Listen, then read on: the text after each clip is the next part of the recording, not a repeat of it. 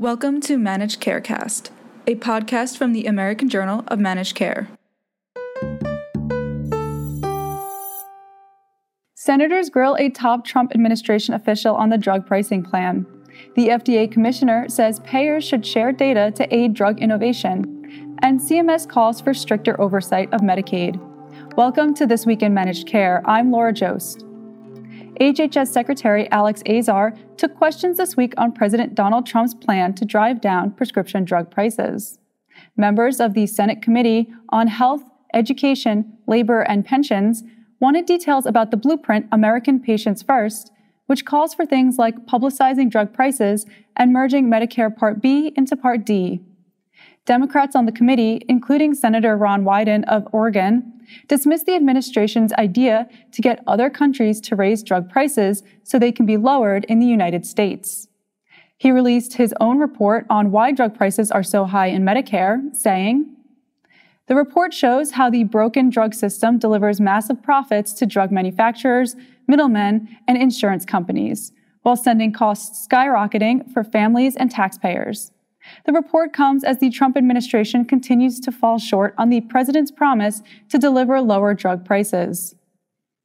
Democratic Senator Robert Menendez of New Jersey pressed Azar about support for the CREATES Act, which would promote price competition and increase the availability of drug samples to manufacture generics and biosimilars.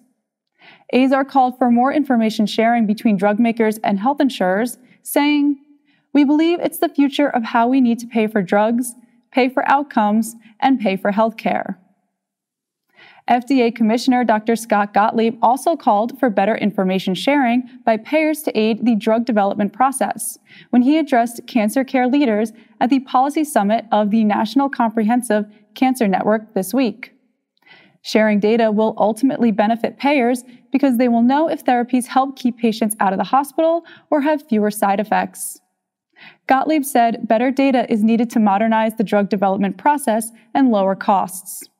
He said, "If FDA-approved drugs are priced out of reach of patients, then the full benefits of innovation won't be realized." For more, visit ajmc.com. Medicaid expansion means there is greater need for oversight, CMS said this week, as the agency announced several steps to fight fraud.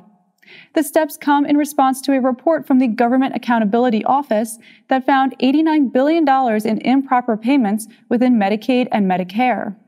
CMS said due to Medicaid expansion in 33 states, spending rose $456 billion in 2013 to $576 billion in 2016. Steps to prevent abuse will include expanded audits of state claims for federal matching funds and medical loss ratios, new audits to make sure states are properly determining who is eligible for Medicaid, and advanced analytics that predict provider fraud based on state claims. Half of all American workers have health insurance with a deductible of at least $1,000, according to a report from Bloomberg. That share is up from 22% in 2009 and reflects the rising popularity of high-deductible plans after the financial crisis. The share of large employers that offer only a high-deductible plan rose from 7% to 39% over the same period. These plans are often cited as a reason why consumers avoid some preventive health care or can't afford prescription drugs, and some companies are moving away from them as the labor market tightens. Finally, AJMC and Joslin Diabetes Center have collaborated to publish core chapters of the Joslin Clinical Guidelines, which appear in the current issue of Evidence-Based Diabetes Management. Chapters in the issue cover the following: care for adults with diabetes, nutrition, pregnancy, care for older adults, and pharmacological management for type 2 diabetes. Dr. Robert Gabbay, who is Chief Medical Officer at Joslin and Editor-in-Chief of EBDM, explained that the guidelines developed at Joslin have been used internally and at affiliates over several years.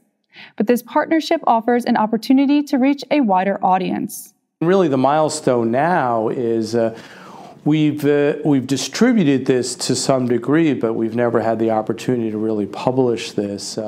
And so it's very exciting for us to be publishing this with the American Journal of Managed Care. in part because of their audience. We want to not only influence providers, which certainly has been where we've always sort of taken this, but also to be able to have payers and employers understand what the evolving evidence is around diabetes. And it is a rapidly moving area where there's a lot of change and a lot of exciting new things. We've incorporated those into these guidelines, so we're very excited to share this through AJMC. For a link to the document, visit ajmc.com.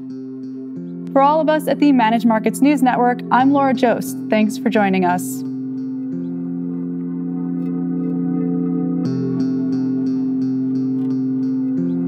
And to learn more about any of the stories in this podcast, visit the website at ajmc.com or see the show notes.